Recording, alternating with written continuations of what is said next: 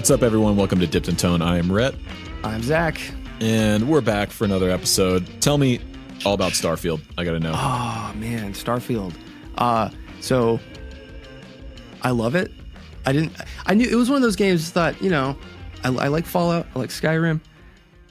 I think I'll like this, but I really like it. And one of the reasons why I like it is because you can just, in any of these games. Have you played any of these games? Yeah. I played Fallout 3 for years. Okay. I played Skyrim since it came out. I've got Fallout 4, but I don't like it. See, I love it, but I like all of them. But are you like me in that you love stealing things from people's homes and workplaces? Because No. that's Like, wait, in real life or in the video game? no, just in the game, not in real life. Okay. Let's clarify that for our listeners, please. Because the way you said that seemed like if someone just jumped in Are you really at that into moment. shoplifting? Yeah. Do you like committing burglary? Well, anyway, in Starfield, like picking locks and then stealing people's spaceships and stuff is like really fun for me, and my son really enjoys it. So I've just been bringing your kids up gallivanting right, huh? around the galaxy, stealing spaceships. It's been, but is it it's been a is hoot. it what you thought it was going to be? Because I've seen some disappointment online from people that said it's basically like they should have waited 10 years to do this game. No, it's fine. It's a video game. It's like, I enjoy it for what it is. The people were boo-hooing that you couldn't, and sorry, all the guitar listeners, we'll get to it. People were boo-hooing that you couldn't like walk all the way around a planet. First off, why would you ever want to do that? And second, you can fly to another place. It's fine. So yeah, it's really fun. It's really fun. Nice. So yeah, I hope you get in there, man. I want you to get in there. The problem is it's only Xbox or PC, and I don't have an Xbox, and I'm not like enough of a gamer to justify a PC. Look at all that stuff behind you. We can fit a computer in there. You just hook it up to that monitor. This is a server rack, actually. That is what that is. Like, perfect. Yeah. Well, that's what about cool. you?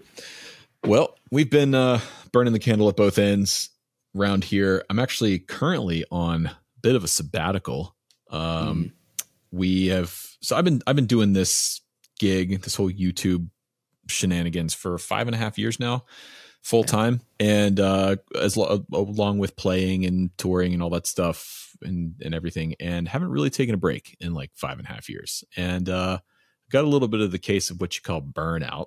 So we are currently at the time of this airing, my wife Tilly and I are gallivanting around the beautiful state of Colorado with our camper and our FJ Cruiser and driving through some mountain passes. And Tilly's got a big bike race we're shooting out there called the RAD, big gravel race. She got hired by a pro cycling team to go shoot their riders. So I'm going to help her out with that. I'm going to be like her assistant for a few days and filming and all that stuff, which is actually a ton of fun for me. I love doing that. So yeah, that's what's been going on. Just trying to get all the loose ends tied up before we head out for a month. So sure. Yep. Well, before we get into the meat of this episode, I thank all our friends over there on Patreon. If you want to join the community, go to Patreon, the link in the description below, and you can learn all about our tiers, how to support the show, and be part of our Discord group and the little community that lives over there. And by the by, you might have noticed we've not dipped as many rigs lately, and they all get submitted with Discord. You get access to Discord through Patreon.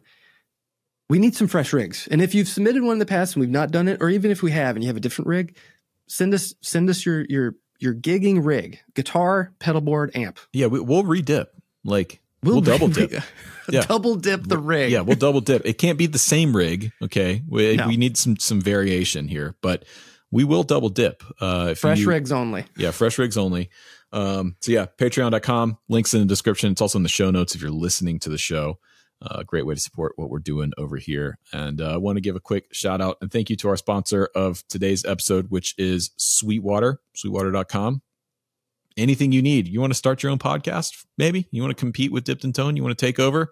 You're going to need some gear. You're going to need some microphones. You're going to need maybe one of those podcasts, the Roadcasters, which I have the first gen of those, and they're pretty sweet. All that stuff's really on sweetwater.com. Links in the description. For the show today, we have the one, the only Mr. Eli Lester of Two Rock.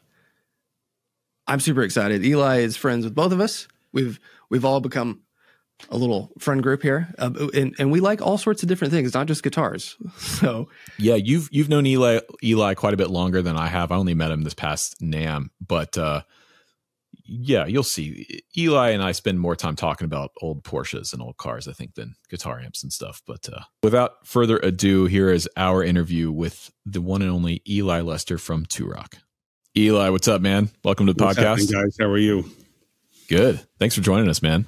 Oh, it's great to see you both. Yeah. So my first question, tell me all about Car Week. How was it? Car Week was awesome. I'm out here in California, so we do the Monterey Car Week every year. I take the whole week off work, cruise down. I actually took first place at the Monterey Open, which was super cool, which was totally not expected. I just cruised down. I have an old Porsche 59 356. Drove down and won first place. I wasn't even there for the award ceremony. I walked down the road and we're getting a drink and stuff. And someone called me like, dude, where you at? You just won, which was unbelievable. Awesome, so man. it was a fun week. Yeah. I've seen pictures of your 356 and it's beautiful. Oh, thank you. Yeah, man. You seem like you're a man of many hobbies. Eli. Yes.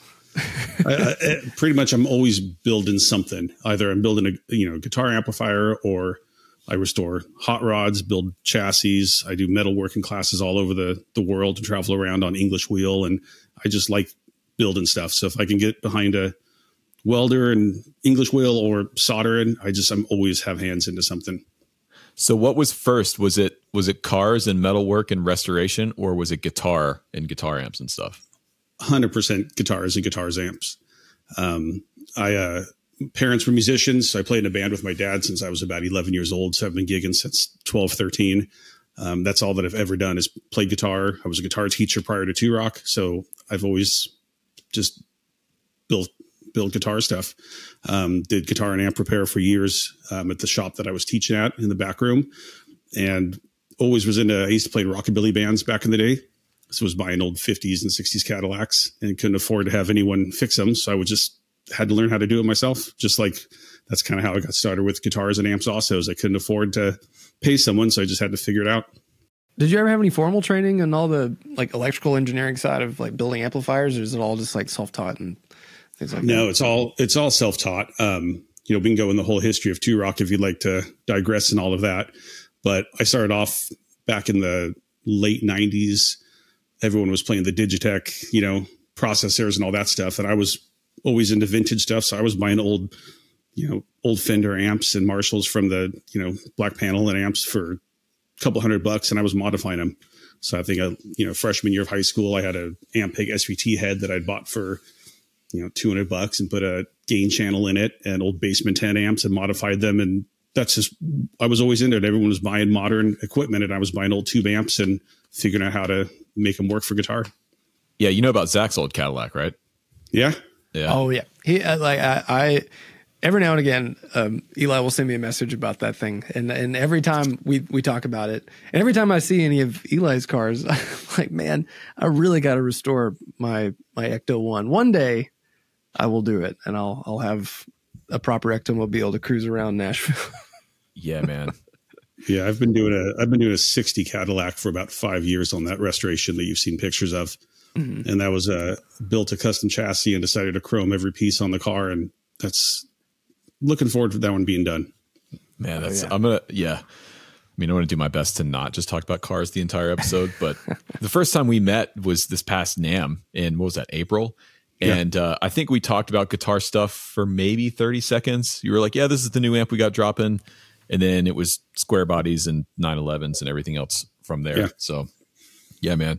So, okay, I have a question. You were mentioning back in the, in the 90s, you were modifying these amps and getting into the stuff. Where were you getting your information from back then? Was it all forums? I mean, this is obviously way before things like YouTube and all this other stuff. Or did you have a mentor that was showing you, or were you just kind of figuring it out yourself? Yeah, it's crazy to think about. But back in, I graduated high school in 2000. So back in the late 90s and mid 90s, there was no YouTube. There was a little bit of Harmony Central. If you go on like the old GeoCities site, you could read about stuff, but there wasn't information. So it was library books, trial and error. My first job when I was 15 was I worked at a stereo shop doing like old Kenwood solid state receivers and stuff. And I was changing power chords and little stuff. So I was pretty confident with going in there and digging on it. But, getting the old Fender schematic books and just lining it up with finding parts and tripping it out. There was a guy in town, Ron Vale, Uncle Spot Amps, and he used to write an article for Vacuum Tube News magazine. Do you guys remember that one? Before my time, no, man. Okay. It was a publication that came out once a month, and they used to do like preamp tube shootouts and stuff, and they let me do all of the demos for them when they would do preamp tube shootouts. So this was like probably 97, 98, and we were just a bunch of, geeks sitting there going, this preamp tube sounds like this preamp tube sounds like that, this one sounds like this. Ted Weber was really involved in that group back in the day when he came out with that copper rectifier cap, and he sent me one of those to try out, and I was one of the beta testers on that back in like 97, 98. So there was that group of older guys that were pretty helpful of getting started tweaking on stuff. That's so cool. So when did you get into building amps? I kind of got in more of the modification side of it more than scratch builds. So to go backwards, when I was actually playing with Robin Ford, I was touring with him, with the Ford brothers. We were the opening act for it. And he had his Dumble amplifier, and same thing. This was pre-internet. So I was like, I'm going to go to Guitar Center and grab one of those things. That seems like a good idea. And obviously that didn't happen. And that's when I got to know Bill Crenard, who was the original founder of Two Rock. And this was back in probably 2001 or 2. And started hanging out with him, and he would give me all of the Two Rock amplifiers to take on the road and play with and tweak. So I would take the old amps and say, when I'm playing live and I have the gain on with the mid control, it kind of gets brittle, this and that. So I kind of started working with Bill just on tweaking them and whatnot. So that's kind of how all of that started. And you mentioned playing with Robin Ford. So tell us about that. How did that come to be? I was in a rockabilly blues band, and we just got the opening slot playing at the San Jose Blues Festival, and we got to do about a dozen shows with him. But that was the first time that I saw, the high-end boutique Dumble amps and stuff in person. Yeah, I got to see Robin right before the pandemic here in Atlanta. It was like literally a week before everything shut down. He was playing at City Winery, and pretty smallish room, 300-400 cap room, but that was the first time he had his Dumble, the one, right? And the room was small enough that you're basically hearing the amp on stage. You're hearing stage volume, and hearing Robin play his amp in the room. That's what really made the Dumble thing click for me. It's like in the hands of the player that the amp was built for, especially a player like Robin Ford. It was like, okay, now I get what all the hype is about now. I hear it. I see it. I couldn't make that amp sound that way, but in the right hands, it can be just biblical. Right. Yeah. And fortunately, every time I plug one, it still sounds like me playing through it. Okay, before we get into like everything else, can we just keep the talk going about kind of like the progression into Two Rock from there? Like after you met Bill and started, tweaking the amps with him and discussing that, how did your involvement come to be, as now from the owners of Two Rock? Yeah, like I said, I was a customer. It's I'm one of those people that can say I was one of their biggest customers, and every time they came out with an amp, I was the first to get it, and was selling everything I had to get the next model, and got to know Bill really well with tweaking circuits and just playing around with it. And that's how I met Matt Skinner, who's the partner of Two Rock with me now. And I came in probably 2003 or so to pick up an amp, and he was working there, and about the same age, married, kids, just getting married, nice guy. We became really good friends. And then Two Rock sold to Premier Builders Guild like 2011, and stayed on for a little bit as an artist, did demos at the NAMM show and whatnot, but eventually just kind of left. Max stayed on as the general manager. And then early 2016, Premier Builders Guild was kind of disbanded and was just closed its doors, and they gave Mac and I first right of refusal to buy the brand. So we bought Two Rock and called Bill and got Bill back as, doing some design and consulting for us, which was really cool. So got everyone back together, and, we literally got a dumpster and threw away chassis and everything and started from ground zero. And that's where we're at now. It's been a lot of fun. So how was the process taking it back from Premier Builders Guild to getting where you are now, was it challenging? You mentioned having to start at ground zero. So were you just redesigning circuits from the ground up, or were you taking some of Bill's old designs and reworking them? Yeah, luckily I was already playing around with Bill on an amp that turned into be the classic Reverb Signature. And ironically enough, right before we bought the company, we were doing video clips of that amp, for just a potential model that maybe he was going to do something with, or, we didn't know. So we already had that one kind of in our back pocket. And that was one of the things in the back of our heads, like, well, we do have this thing that we could use that would be really cool. So it was just, and the trajectory's been really good. I mean, I think the company's in a better place than it's ever been. Yeah, for sure. And I mean, it's something that I've seen, having played a bunch of the older stuff. I played some early ones and then some of the PBG stuff, but it feels like now everything is just this level of refinement. And that's one of the questions that, people know that I have a handful and I adore them and talk about them a lot, but people often ask, like, what's the thing about these amps that makes them so good? And for me, it's just, there's this amazing connection that you have to these amps when you plug a guitar through a pedal board, or especially straight in, that not many other amps have. Like, try as they might, sometimes there's just this disconnect. And I feel like with the stuff that you guys do, there's nothing between you and the amp but a cable, and it's all on you to make it work. But they're so responsive and dynamic, and they have such a great sound. But if you were to distill what the Two Rock sound is, like, can you do that? Could you say this is what your goal is with every amplifier? I mean, for me, it's really how the amp feels more than how it sounds, because if it doesn't feel right and you don't get out of it what you put into it, it's not fun to play through and you don't enjoy it. So you really get out of it what you put into it. And that's, like I said, it's really how the amp feels. It needs to be comfortable to play. And, we're priced at the top of the market. So guys do come to us and say, oh, this is crazy. You can buy a Hot Rod DeVille for $1,000. And I'm like, yeah, you absolutely can. And you can play your show and you'll probably sound the same. And no one in the crowd will really even notice that it sounds different, but it's not inspiring for you to play through it. And it doesn't feel good. So we build them for the artist, not for the audience, if that makes any sense. Right. Yeah. There's like this. So I'm relatively new to the Two Rock thing. You built this one for me, a few months ago. And I had the opportunity to take it out on a few shows recently. But before that, I had never really played a Two Rock until, outside of like a music store or something like that. But in February, I was on tour and we played in London. And because of, we were coming from the Netherlands, because of Brexit and everything, we weren't allowed to bring our backline into the country. It was a huge mess. And so luckily, a friend of mine, Luke Bowman, lent me his Two Rock. It's the Studio Signature 35. The smaller guy. Yeah, the smaller guy. And we were playing a small club, and I had the amp set where I like it, kind of edge of breakup, lean into it, but the master volume turned down like almost as low as it would go, just to keep the stage volume in check.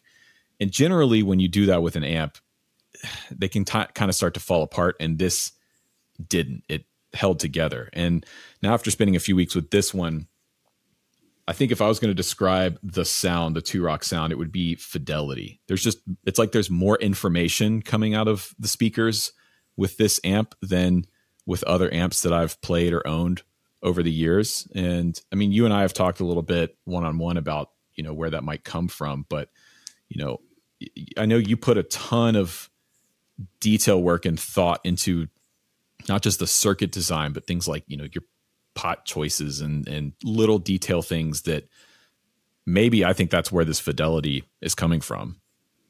Yeah. I always say it's just got more bandwidth. It has more lows, more highs. We're looking for as much information coming out of there as possible. But yeah, component selection is, we have parts made for us. We have our potentiometers made for us, capacitors made for us. We get in the weeds on a lot of that stuff. And we're always, tweaking out on one little piece at a time. And even the vintage deluxe we came out with, and I remember the traditional clean and all these amps, we've had 10 or 15 of them boxed up, ready to go out the door. And I come into work the next day and go, guys, you're going to kill me, but we got to pull them back out because I want to swap this one part. So if you come, we play at the Torch Club in Sacramento about once a month, and I always have my amps out of the chassis there. That's one of my plays. So I always have amps out with alligator clips and screwdrivers and adjusting trim pots to find right values. So you always, nothing makes it exponentially better, but this makes it 1% better. This makes it 2% better. I like this. So component selection is, a really big deal. How we actually build the amplifier, is a huge deal. There's a lot of stuff we do that just makes it a Two-Rock. And, I get to build and help design my ideal guitar rig. That's what we're doing. We don't build something for a price point. We don't say, oh, we need an amp that's going to be a 2-channel, with reverb that's going to cost us $2,500 out the door. We just tweak and tweak and tweak and tweak on it until we think it's perfect. And then that's where it's at. We just released the chorus and you saw that. And one of the first comments I got on my demo was, why is it so expensive?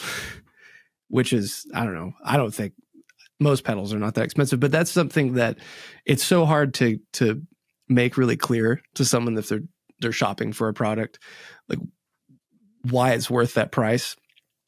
And I think that what you just said really speaks volumes as to why the Two-Rocks are worth that price. And the thing that's one of the things that you get asked, I'm sure all the time is, how do you justify that price? But to anyone else that would be like belittling or not belittling, but maybe just inquiring, ragging on the price. Yeah. Like right. how do you convey that message to people that, hey, this is truly worth it? And it's not just because we want to price it that way. I mean, one is it's hard until you play the amplifier.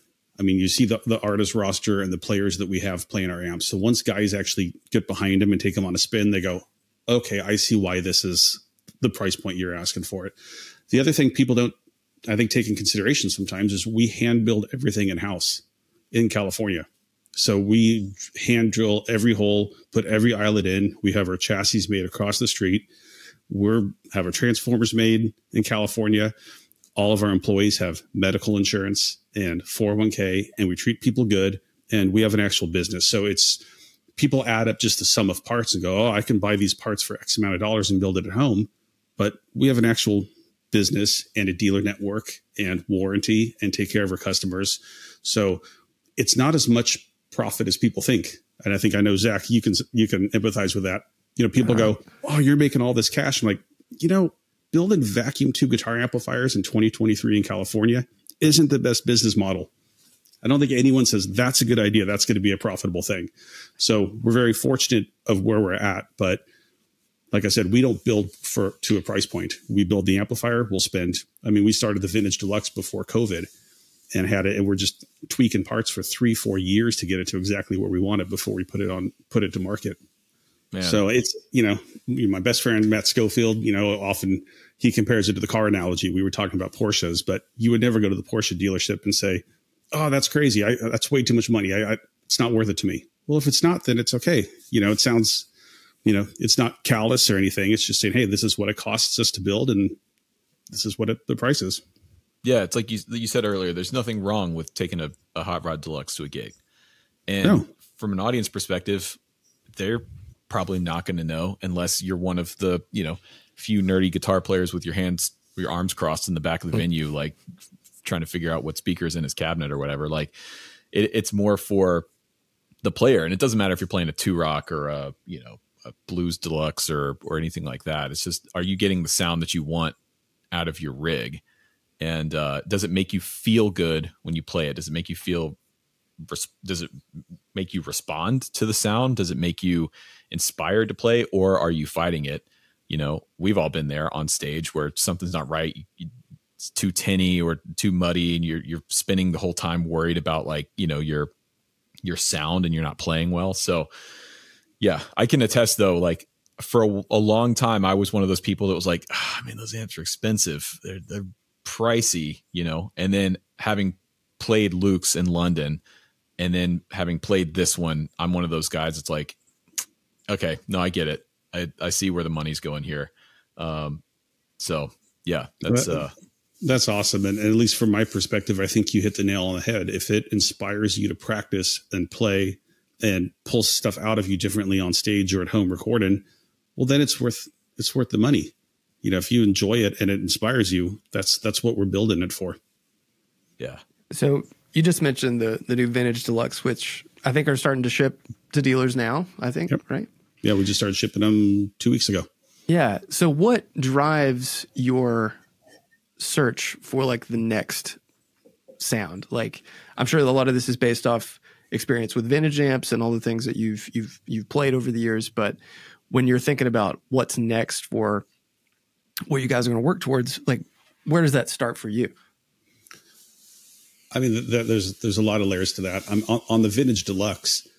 The kind of the genesis of that amp was, as you know, I'm a huge black panel Fender guy. We've all talked amps a bunch. I have an obsessive. I've been collecting them for 25 years, so I think I have every model, every year, every model. It's and I always joke that if I take, my 66 Vibrolux reverb or my 64 Deluxe reverb out to a gig with a Telecaster and a Klon, I plug it in. I'm like, I'm good.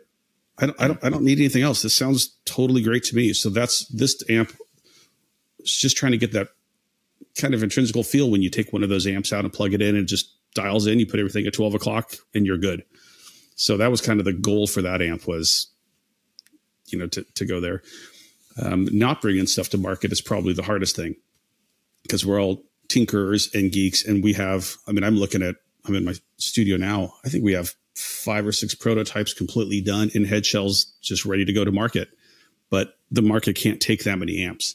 And Bill is always tinkering and bringing me ideas, and I'm always tinkering and going back and forth. And we have so many amps to bring to market that it is hard to find which one we want to do next. But we're amp builders. That's why we do it. It's because we're always on this search for the dream rig. So how do you make the decision on what to do next? That's a hard one. I don't have an answer for that. Answer for that. The Deluxe was a big one. The Joey one was a big one. We do look at the product line as far as, right now we're working on a couple really cool overdrive amps with reverb, and we don't want to compete with other things that we already have in the product line. Cause then guys go, well, I just have this one. Do I want to sell it to buy this one? It's hard to have that many models on the market. So you have to not oversaturate your product line to get confused people. So you have to make them different enough that they can justify having one or the other, or even both. If that makes any sense. Yeah, for sure. I know for us, sometimes because we'll make all sorts of prototypes and have them laying around. And sometimes you'll play stuff and you're like, oh, that's really cool. And you get excited about it. But like you said, if there's too much overlap, then there's no reason. But oftentimes there'll be like something that will just switch a light bulb on in your head, or something will happen. And you'll just know that regardless of what overlap exists, you kind of have to chase that dragon until that product is out. So yeah, I totally get the having prototypes everywhere. Mac is really good about helping me with that. And he always points out that if I'm gigging with the amp and I won't shut up about it, that's the one we should take to market. I mean, I probably had 30, 40 gigs with the Vintage Deluxe before it actually went to market, loaned it to, Matt was playing it. All of our artists were playing it and going, this is a great amp. So if I won't shut up about it, that's when Mac's usually like, that's the one we should do. Cause you've been talking about it and you can also tell when I'm not happy with something. If I'm kind of him-hawing, he goes, yeah, it's not there yet. So he's a good barometer for that also. Yeah. So I want to talk about the Joey amp for a little bit. That amp, I played it at Zach's. Yeah. It's gorgeous, gorgeous amp. Awesome. It has the coolest tremolo system I've ever played on an amp. Can you talk about that a little bit? Because it's quite a bit unique from a lot of other amp tremolos out there, right? Yeah, that was actually the first amp we wanted to do when Mac and I bought the business. We were like, what do you want to do? And I was like, I want to do a harmonic tremolo amp with reverb. That was just something that I was really excited about. As you know, I mean, the Tweed era amps up to 59 had bias tremolo in them, which actually takes the bias of the power tubes and adjusts it, and that's how they get it. And then the brown panel amps, 60 to 63, had the pitch shift and harmonic tremolo in it, which takes 3 preamp tubes to make work. So that's why Fender never, with the exception of the 63 Vibroverb, they never had that with reverb in the same circuit. And then in 64, when the black panel came out, they went to the photocell. So it's a complicated amp to have that many gain stages and to work the tremolo and then still have reverb in the amp. So that was a long thing. And then it was actually Bill that says, oh, let's put bias tremolo in it too while we're here. It's like, yeah, might as well. So it has the harmonic tremolo, which takes 3.5 preamp tubes, the reverb circuit that takes 2.5 preamp tubes. And then we still have, the phase inverter and V1 and whatnot in the amp. So it's a unique amp. It was, I think my builders are glad that we're done with the run of 100. Because even on the front 2 preamp tubes, we had to build little oscillators. We hand wired them all on top of the tube sockets because we don't use any circuit boards or anything. So everything's hand wired in there. So I think when we got to the 100th one done about a month ago, the guys were like, okay, cool. But I think that the amp came out great, and it was really fun to collaborate with Joey on it. And I think Zach, it was like 2017 or 18. You played the prototype we always rent a house for the NAMM show, and you came out and played it. Yeah. And well, I mainly heard Joey and Matt play it, which was like, there's no reason to give a guitar to me after those two guys are playing in the room. The amp, so we tweaked that amp quite a bit. I mean, the final went to Joey 5 or 6 times. I have a boneyard of, hacked up prototypes of this one has this reverb circuit in it, this one has this tremolo circuit in it. So we were proud of that amp. Yeah, it's a remarkable thing. And it's so funny. I have a guitar very similar to Joey's Sorokin with the wrap tail and humbuckers. And I watched his rig rundown, and I came in and I switched all the switches, the Premier Guitar rig rundown, by the way. I switched all the voicing switches and kind of set everything to be similar to how he had it. And I was like, man, that does sound like, I can't play like him, but it does sound just like him. Why did you go with 310? Was that just because of a Bandmaster thing? Just wanting to experiment with something? We've been playing with the 310 cabinet already, and that was going to be the stock cabinet for the Vintage Deluxe. I always like that impedance mix match of having, 2.9 to 3.2 ohms going into 4 ohm tap. It just kind of bogs it down. It gets squishy and spongy. I've always really liked that. So built that cabinet and sent it to Joey and said, what do you think of this? And he's like, I love it. It works perfectly with that. And I don't think he'd ever played a 310. We have a 410 cabinet that I've loaned him a couple times, but it just worked with the amp really well. So I want to ask you about the Dumble thing. I know you've spent a lot of time playing Dumbles and hearing them and in some cases messing around with them. In your mind, what makes a Dumble amp special? Like what's the hype all about? I mean, he was the first to do the cascade and gain stage, large power supply, really touch sensitive. He was the original kind of boutique amplifier. And they're all so different that it's hard to say what makes this one particularly special. I love the Steel String Singer because it's the huge, I'm always looking for the most amount of headroom. I think we've talked about that.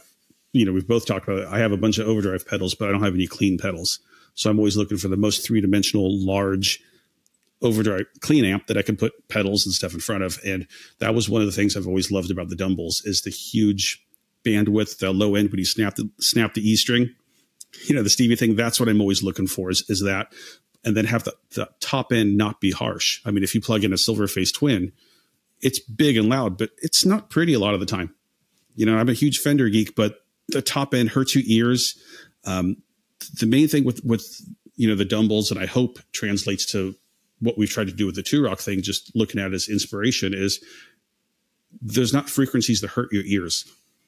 And that's a big thing for me. When my ears get fatigued and I'm voicing something and playing it, if my ears start ringing from the top end or it's too mid-heavy and I can't get that honk out of it, that's not appealing. And we try to dial all of that stuff out. And that's one thing that Alexander was able to do is get all of those frequencies so they're pleasant to the ear and not hurt while still having huge soundscape kind of tones. I think there's a common, and I don't know all the details of this, so it's a good question to ask. Everyone probably assumes that all the T-Rock stuff are just outright Dumble clones. I don't believe that to be true. I mean, obviously the Vintage Deluxe is not. But can you speak on that? Because I think a lot of people just, figure that's the case. Yeah. I mean, we're always going to be, if you look at the aesthetic of them, obviously, we're tipping our hat to it. But for me, I love Telecasters.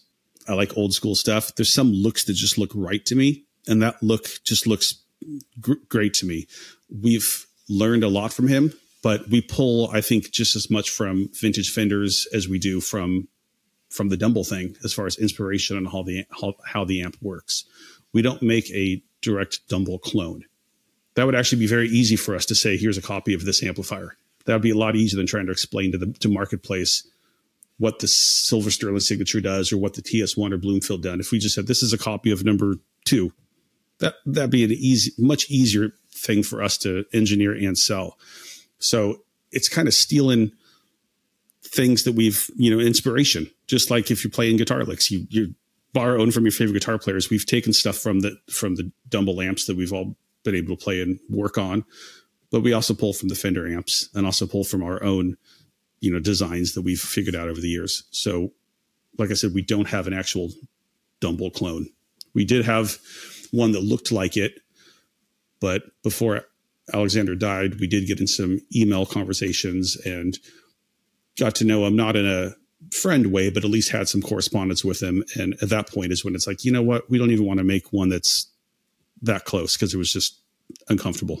So when you're dialing in an amp, what are some of those things you mentioned, like the high end and the mid range? What are some things that stick out to you as being really positive qualities of an amp? Like when you're dialing in a circuit and you found the thing and you're like, this is it. What are you looking for in that?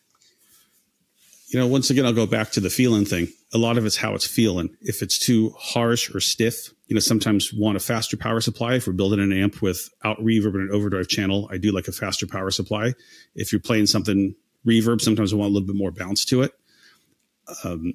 It's easy to get too mid heavy that you can't dial that out. Sometimes, playing a Strat or a Telecaster and it sounds awesome. And then you pick up a Les Paul or a 335 guitar and it's like, oh, now I have the bass off, mid off, and it's still too mid heavy. So getting it to work with a bunch of different guitars is a big deal. Getting the overdrive circuit that the front end is hot enough and comfortable that you like it, but then the overdrive channel isn't harsh and brittle, is a hard balancing act with overdrive amps. So there's a lot of different things that we look at. Yeah, that's one thing I like. This amp, the Classic Reverb, is the 100-watt version, and I've got other 100-watt amps that when you start pushing them, like the Plexi, which completely different amp and everything, but when you start pushing it, even when it's clean, you can't really be in the same room with it. It's loud, but it also kind of hurts to be around. And the thing about this amp that I enjoyed when I first got it is turned on and basically turned it almost all the way up, and it was loud. I mean, it was, really moving air, but it was not painful. It didn't feel like it was pulling the paint off of the walls like my Marshall does, or some other big amps. And I'm just wondering if that's something that you're looking for, like with the bandwidth thing. Like it's loud, but it's not harsh.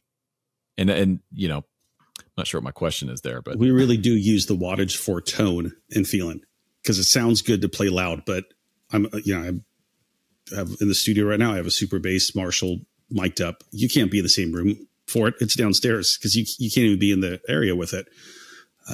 People thought Mac and I were crazy when we went to the first NAMM show in 2017, because at that time the market was really going towards 18 and 20 watt amps.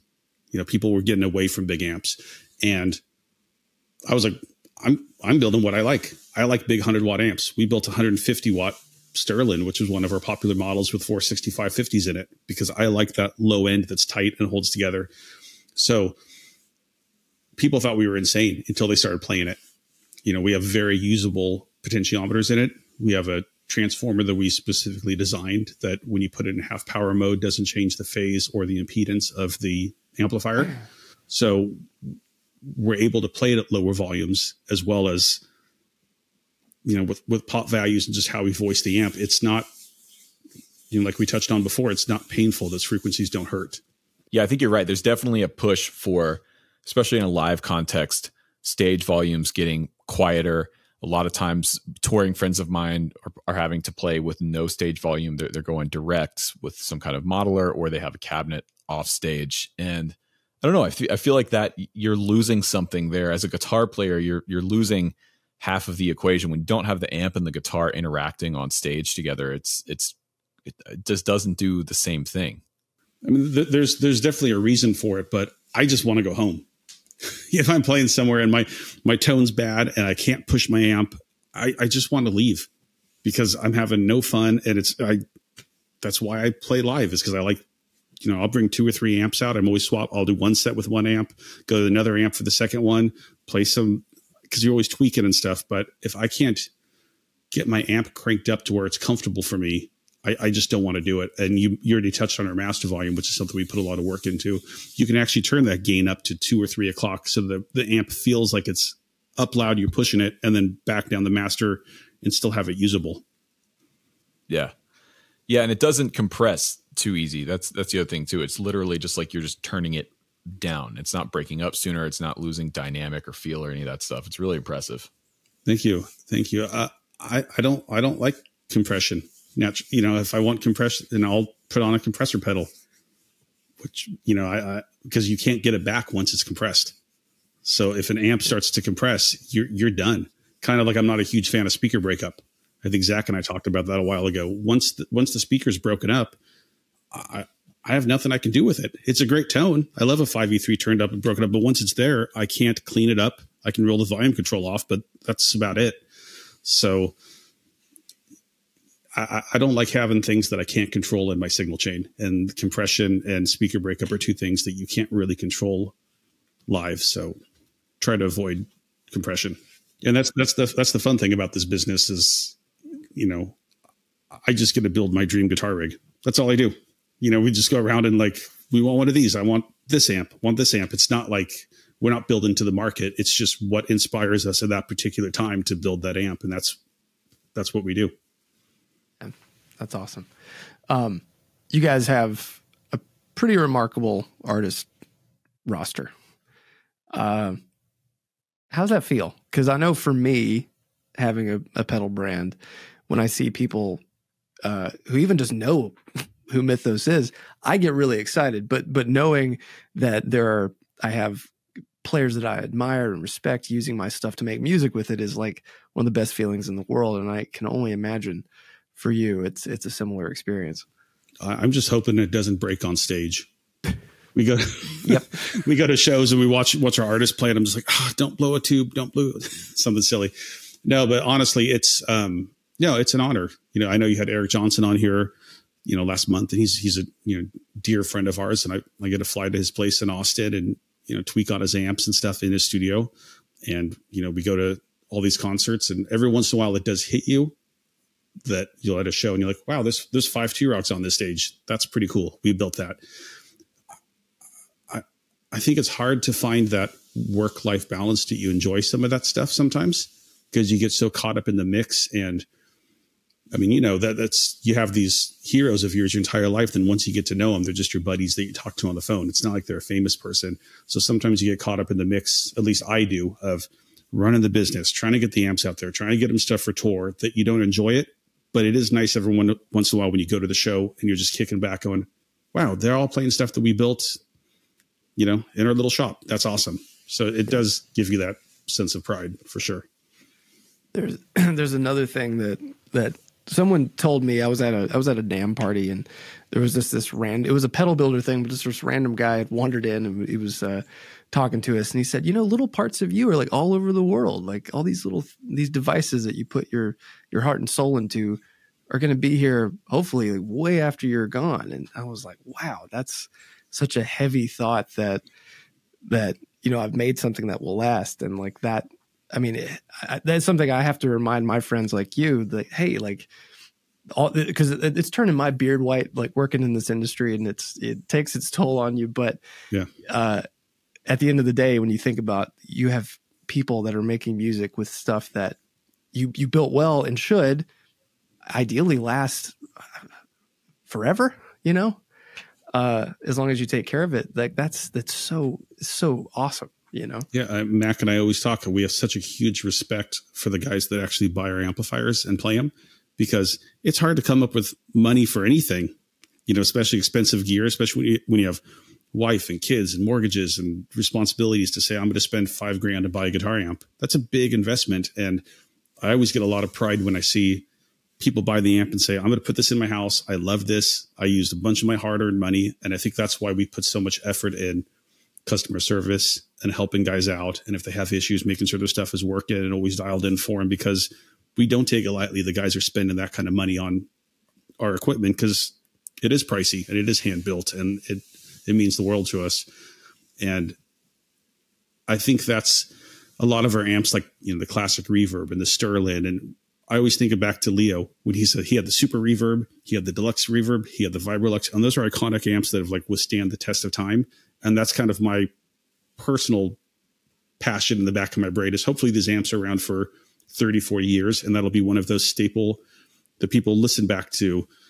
Eric Johnson and Joey and Matt and all these guys go, oh, he was playing a classic reverb silver chassis at that time. And that does feel good. That's one of the things I love about this industry is, behind all these brands, like Zach or you or, Divided by 13, Fred, they're just people. And I've been lucky over the last 5.5 years to get to know a lot of people, builders in this industry in different sectors of it, guitar builders, pedal builders, amp builders. And they're all incredibly interesting, a little weird, and pretty much all good people. There's just a lot of really good, down to earth people in this industry. And yeah, I think you're one of them, man. It's thank you. Yeah. It's been cool to get to know you and talk to you over the last few months. And just have one more question before we wrap up here. As a certified amp nerd and builder, what's on your Mount Rushmore of guitar amps? Oh man. I should scroll the camera over and show you my horrible amp wall of, for me, super reverb, that's dialed in right is really hard to beat.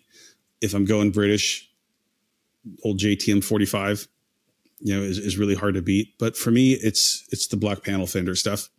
I can pretty much take any one of those out to a gig and dial it in and be like, I'm good. It's awesome. And I've played, I don't want to say I've played everything, but I think I've played just about everything over the years. But those old amps still, and that's one thing that you asked about voice and amplifiers and whatnot. In my office, I do have, my old 60s Fenders and a couple Tweeds and a JTM 45. And our amps have to at least do what those amps do, or I would just play one of those amps. And that's that familiarity. If the top end doesn't feel like an old Fender that I love and the low end doesn't hold together like a Plexi, why bring it to market? I would just buy that amp. So yeah, I feel that. Yeah, I do too.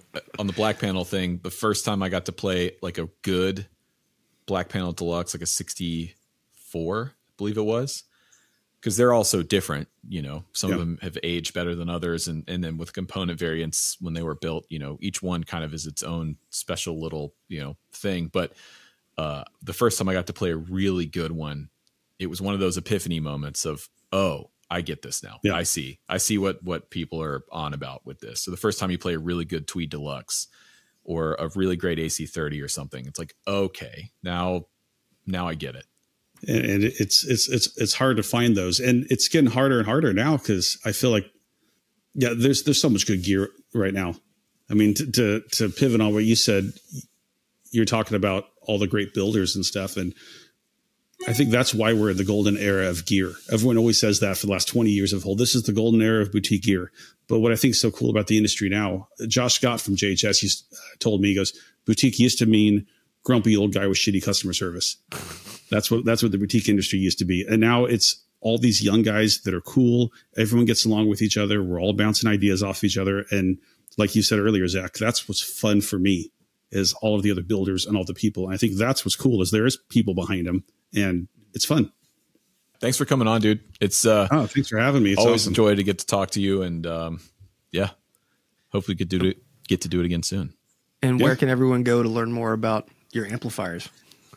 The internet. Just Google it. Just Google it. Yeah, Google it. It's not, www.2-rock.com. Our Instagram has probably the most updated content on it. Dealers are always good resources for, products and models, or shoot us an email. Man, Eli is awesome. He's genuinely one of the most interesting people I've gotten to know in this industry. He's like a bit of a Renaissance man. We didn't even talk about, apparently he's like a chess wizard, which I didn't know. He like every time I hang out with him for any period of time longer than just like a few minutes, I learn something new about him. And I'm like, how do you have time to even think about that sort of stuff? That's what I'm confused. It's like, wait, where do you get this time? Like, what's that Adam Sandler movie with the remote that he could stop time or something? Maybe Eli's got that kind of thing going on where he's like, he can just stop time and go work on rebuilding his old Porsche. Maybe. Yeah. Something like that.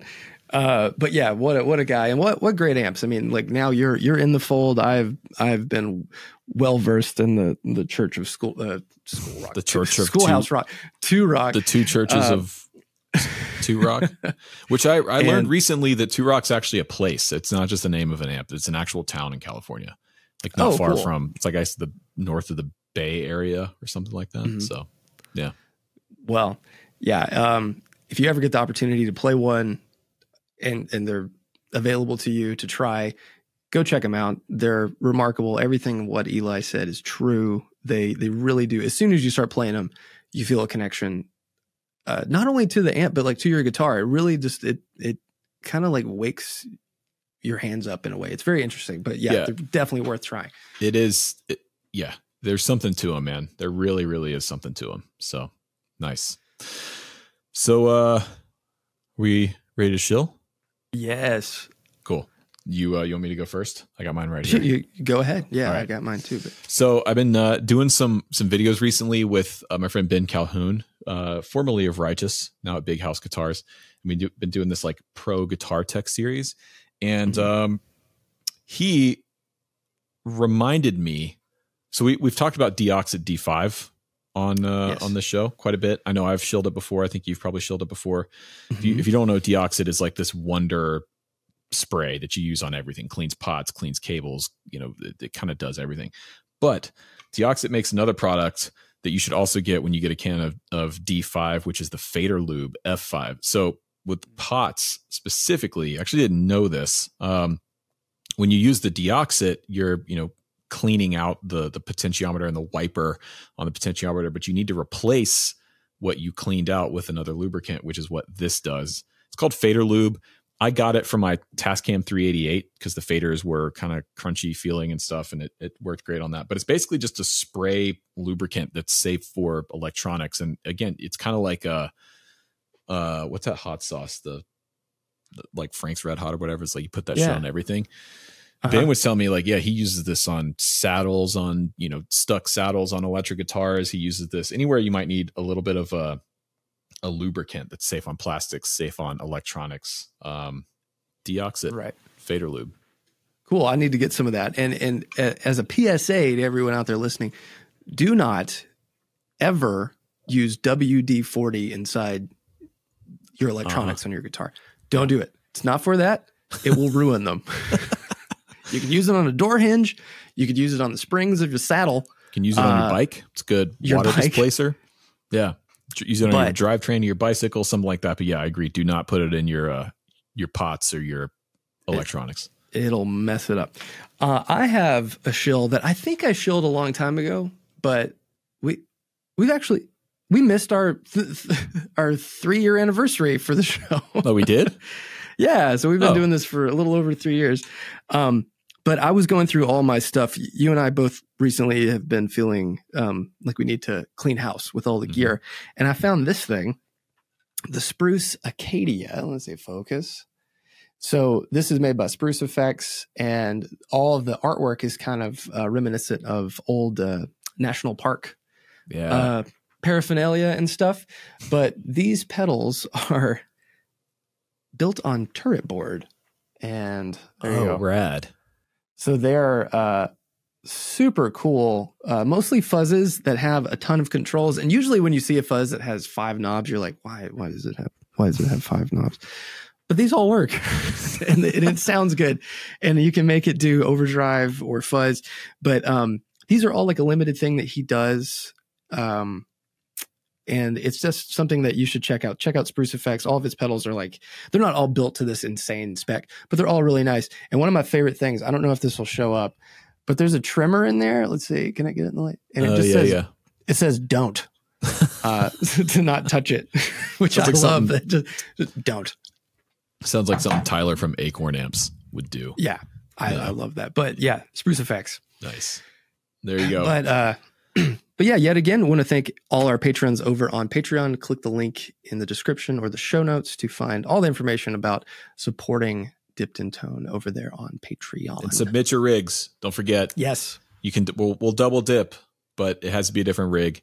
And also thank you to Sweetwater for sponsoring today's episode. We have links in the description to all that stuff down there. So yeah, don't forget to subscribe if you're on YouTube. Yes. And if you're listening on your podcast platform of choice, leave us a kind review and rating. It helps new people find the show. So yeah. All right. Until next time. See ya.